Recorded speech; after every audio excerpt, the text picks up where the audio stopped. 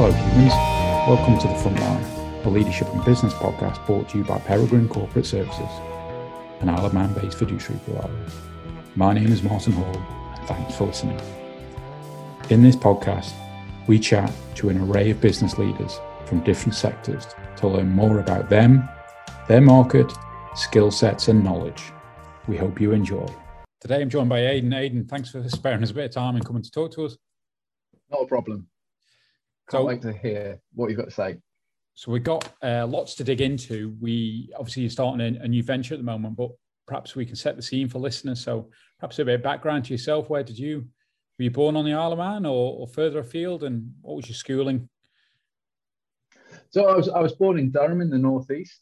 I went on to Nottingham and did some university degrees there. My primary focus was to do rowing, and then I went on, and after I'd finished my rowing career, I came to the Isle of Man because I've quite a sporty background, and it seemed like a wonderful place to be, and also undertake professional work. And I came in initially as an IT role, but then moved swiftly into accountancy and then trained locally to be a qualified accountant. What age were you when you came to the island? Oh, so that was, I came over to the island in 2000, so in my early 30s. Okay. And then just to go back to, because it sounds I'm sure it is interesting, the sporting side of things, the rowing. And so the university path, was that very much around the sport aspect of going to the uni to get to do the sport of rowing, or was education in your mind then as well, or was it more sports focused looking back? Well, I think at that time it was more sports focused. So I went and did a biology degree. Sciences, I'm very interested in the sciences and environment and things like that. But actually, I think at that time I had a choice between following a career. Oddly, it was going to be dentistry if it was one of those, or I was going to follow my sporting career. And just circumstances led to me deciding a pathway that led to the sporting career. I was very passionate about it. And I went to Nottingham because it was the centre of the style of rowing that I was involved in, which was lightweight rowing. So you had to be about 70 kilos in order to compete. Right. And was that an individual sport, that rowing, or was that in a boats of 3 or 4, or however the technical term is? Yes, no, absolutely. It was very much a team sport for me, although you did get, there are disciplines where you can be a single rower. We trained a lot as in single sculls, as they're called. Very good for the exercise, excellent exercise. But I was very much drawn to working and competing with a team. Actually, my favourite boat was known as the pair, because you had one oar each, and if the other person let go, you fell in. And it was the most technical boat to row. It was a wondrous experience when you had somebody who you could row well with. And what level did you get to in that rowing aspect? So I achieved my goal, which was quite quickly, which was to row for Great Britain. But yeah, so and then from once I made the British team, I had quite a long career rowing for Great Britain. I can't remember exactly how long I was rowing in the team, but easily a funded athlete for 3 or 4 years, if not more, and definitely at the national and world level for maybe 5 or 6 years. So it was quite a long career there, if not longer than I'm saying there. Very impressive. So then that you look at, we talk about coming to the Isle of Man, starting in IT. Was that first job coming to the Isle of Man, was that about just getting in onto the working ladder? Was there an employee that brought you here, or was it you took that step and then found the job? Well, it was a personal relationship that first brought the Isle of Man to my attention, and I would come and holiday here, and I just thought it was such a wonderful place to be. And I think with, like many people who reside in the UK, they have no idea what the Isle of Man is about. And my postgraduate qualification, which I did after I finished my rowing, was in IT. And I believe somebody at that time said, "Well, why don't you apply locally?" And before I knew it, I had a number of job offers, and it seemed like a no-brainer at the time for me to move to the island and take on the first role here, which was actually with AXA, I believe, back in the day in the early 2000s. Right. Okay. And you mentioned how you moved into accounting and that career progressed there. So perhaps give us a quick kind of guided tour of how that progressed over the years. Well, with the IT background and my code and I suppose quite limited coding experience, but certainly coding experience, it was a natural progression for the next job move, which was to Manx Telecom as a management accountant, focusing in on the telecommunications side. So all of the terms and things like that and the concepts of Manx Telecom just came naturally to me. And I think that was why I was able to get that role with Manx Telecom. Okay. And then I presume, weirdly, in someone's mind, accounting was then a pathway you felt, that excited you, and you started to, presume, do more studying and develop that side of your career. Yeah. Took you to where you are now. Yeah, so it'd been in the back of my mind. An uncle of mine is a very successful chartered accountant in London, and he had suggested me looking at finance. I did realise that I'd have to retrain effectively, and I chose to do that. And I started that in-house in industry with Manx Telecom, and I finished that off in the finance sector with Close Bank. And then at that point, I decided, I want to see what it was like in practice. So I moved into practice and pretty much didn't look back for probably over 10 years. Okay. And that retraining, as you call it, what age were you when you started that? Yeah, quite late on in life. Yeah, early 30s. It was quite tough to do that, get the brain cells working again. But it was definitely worthwhile, because it's actually led on to where I am now, and I found my feet of where I'd like to practice and the work I'd like to do. So if you had to, on that note, and that's kind of why it was a kind of semi-leading question about when you got into that for listeners that are, I'll say mature, 30 isn't that mature, but later in life and going back to studying, if you had to give them advice, would it be don't or do? And what would the advice be around that?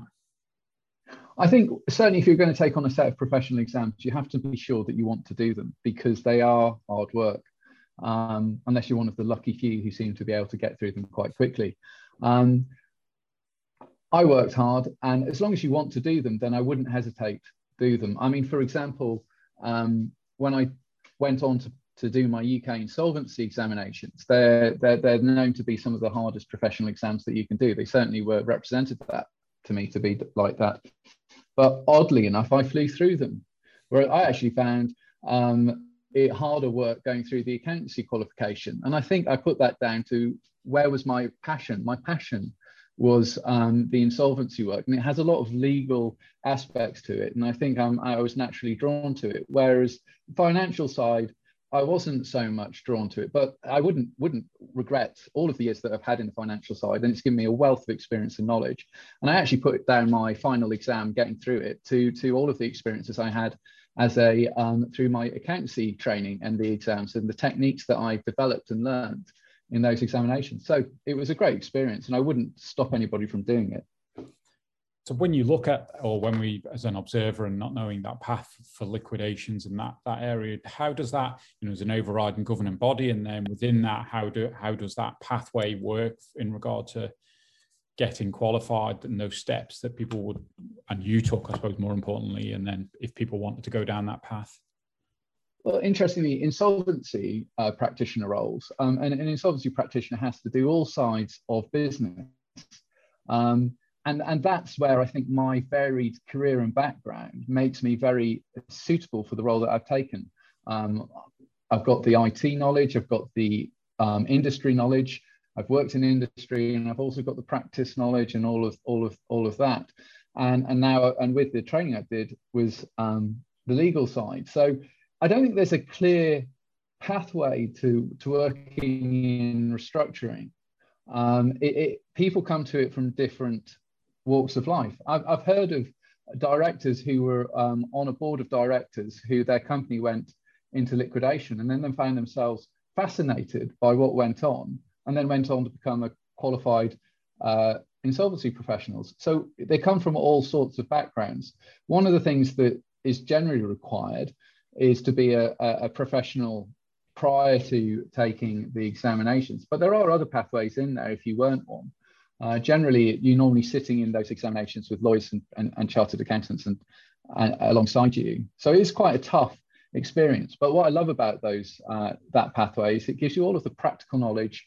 It's a very practical exam, and it's really interesting. It's probably the most practical exam I've taken of all the many exams that I've taken. Right. And is your when you consider yourself and how your brain ticks, is it a practical brain? Yeah, yes, and I definitely think that over the years, my brain and approach has definitely changed from a very technical brain when I was in practice being an auditor, a very methodic and accurate style of work, to being a much more pragmatic, fast moving and agile brain, but still with, of course, that attention to detail, which puts me in great stead for when I'm doing investigation work and things like that. So before we dig in a little bit into kind of liquidation aspects of things, I know again previously and prior to the what's going on in your career now, which we'll come on to, is you worked in a big firm and a small firm, if that's the right term. How, I mean, if you have to give differences, again, thinking about your own adaptability, how, you know, what big differences do you see? And maybe that's outside of maybe in a big corporate, things take longer to get done because there's a bigger chain of command. I don't know. What would you kind of see as the main differences and challenges for people? Because I'd imagine certainly some people who certainly want to then jump between, or have always worked in small companies, that jump into a big company might be a complete culture shift for them, and vice versa, where they've been in typically a regimented bigger system, and that they move to a small agile firm. Well, that's really interesting. I think you summed it up perfectly with like a large corporate versus a small corporate, and I think anybody who's worked in the larger firms would accept that there's a general level of overhead that you have to get done because they take on these very large audit appointments in the US under the SEC rules, and it's a necessity of the work that they do, that they have to have quite a large corporate mechanism above them. What's really interesting for me is that because I didn't undertake audit work in the two big four companies that I've worked for. I worked very much in the advisory side. And so I find it myself comparing what I do now and what I did for them, very little difference, to be honest. We invariably in advisory work, you have to create the wheel and ride it at the same time. And it very much is dependent on the people. And I think for customers or stakeholders, it's very much, I would always advise people to do their due diligence on the team that they're going to use for undertaking their advisory work. It is very much dependent on the person at that firm, regardless of whether it's a large or small firm, as to the quality of work that you're going to receive. It requires very little investigation to get you and your hard-earned money where to put it. And I would always recommend just taking a look. Yeah. You can quite quickly find out whether or not somebody knows what they're talking about, just having a conversation with them. Yeah. So now I know you've just moved and you've new opportunity that you've started on. So do you want to talk about where that is and what you're hoping to do there? So yes, I have joined Brown Crane and Co. with the main sole purpose of leading the advisory company, Brown Crane Advisory Limited. And we hope to focus primarily in restructuring work, which will be solvent winding ups, insolvent winding ups, contentious work, receiverships, you name it, and simply corporate simplification, for example, and general advice around that, pre-liquidation advice, anything restructuring. We've pretty much got it covered, I do believe. Alongside the advisory work I'm very keen on pushing our general advisory work. which you would maybe due diligence, valuation, and assignments like that. Perhaps for the medium-sized clients, small to medium-sized clients who want some due diligence and valuation work on their side, but perhaps don't want to pay larger fees, which would be expected with the larger corporates. And I think we'll be very, very adept in that field. We're also looking for an agile restructuring approach. We're not looking to just liquidate the assets that are on the shelf. We're looking to investigate and look. We're certainly in the contentious work. We won't be put off by, for example, the assets no longer being in the company.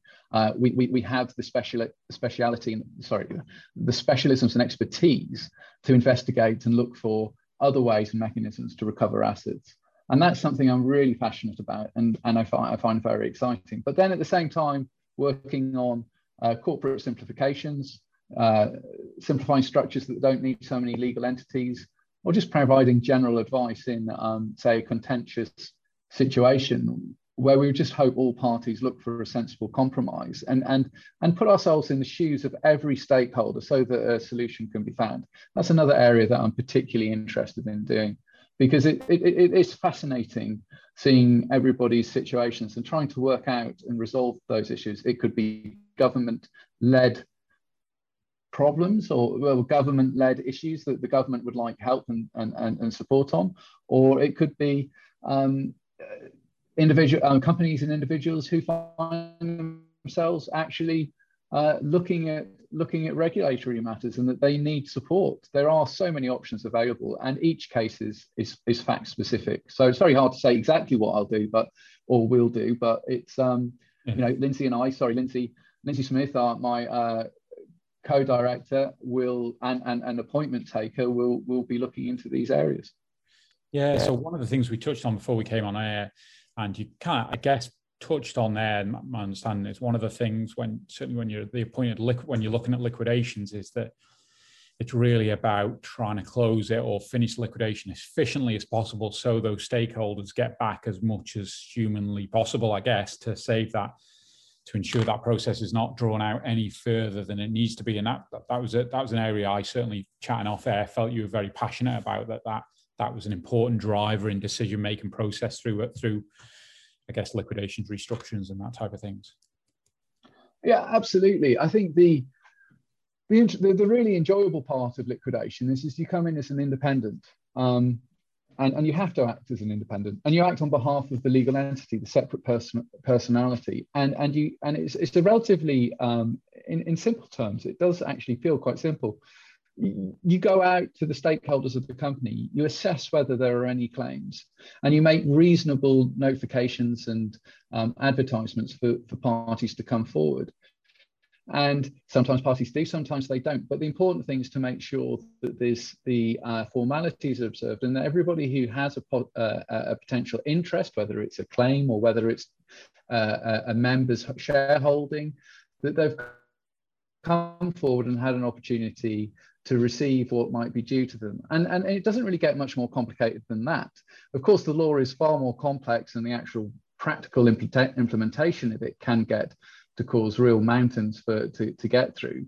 But it really is important, I think, for the legal entity and to protect every type of stakeholder to potentially hand over their company once they're finished with it to an independent liquidator, so that we can take an independent and objective view to ensure that things are cleared and closed. So much so on the Isle of Man and in other jurisdictions, but in the Isle of Man in particular, once a company's gone through a formal liquidation process, it can't be restored after 2 years.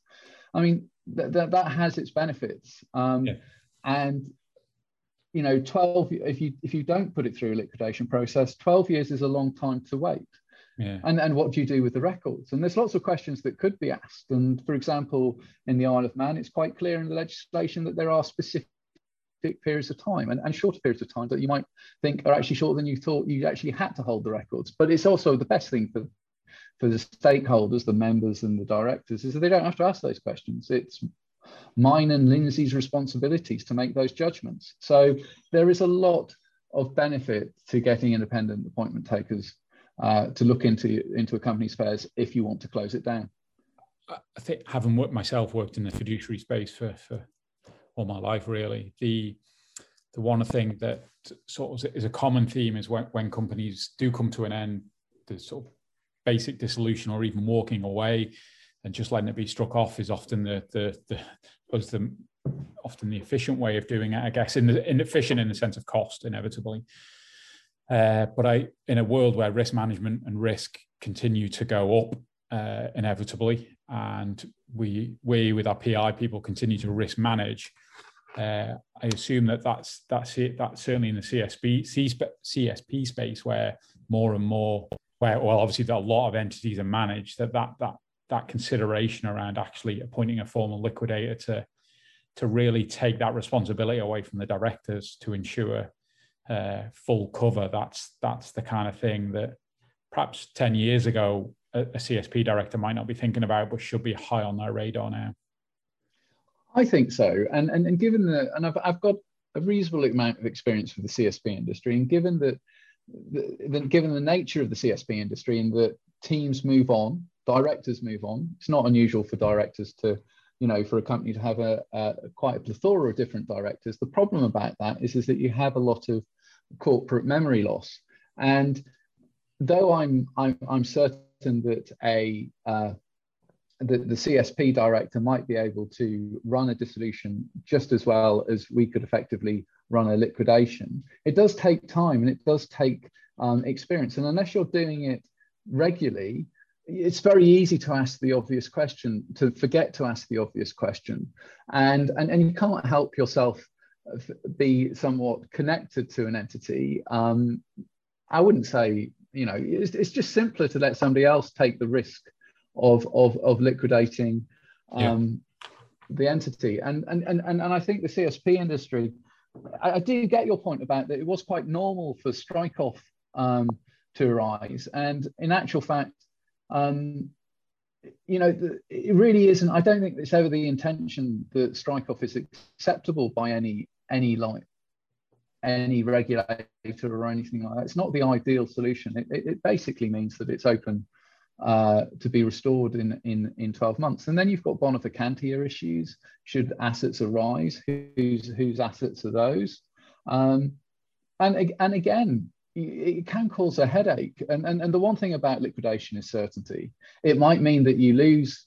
It might mean that you lose certain assets. For example, if you were to wind up and close the liquidation, and 3 years later an asset comes to light because you can't restore the company. But there are always it's very rare that occurs, and there are always ways around that. And well, I suspect that there are ways around that. I should say that I'll get a lawyer to work it through. But it's all about working stakeholder management and arguably working it through with Treasury, because when things go bona vacantia, it's a lovely concept that they are property of the Crown, and without an written confirmation, I would say you probably need they are not your assets. And I do see it time and again where assets come to light and connected parties, the assets don't actually flow back to the company, and that is really concerning, because that can cause long tail issues.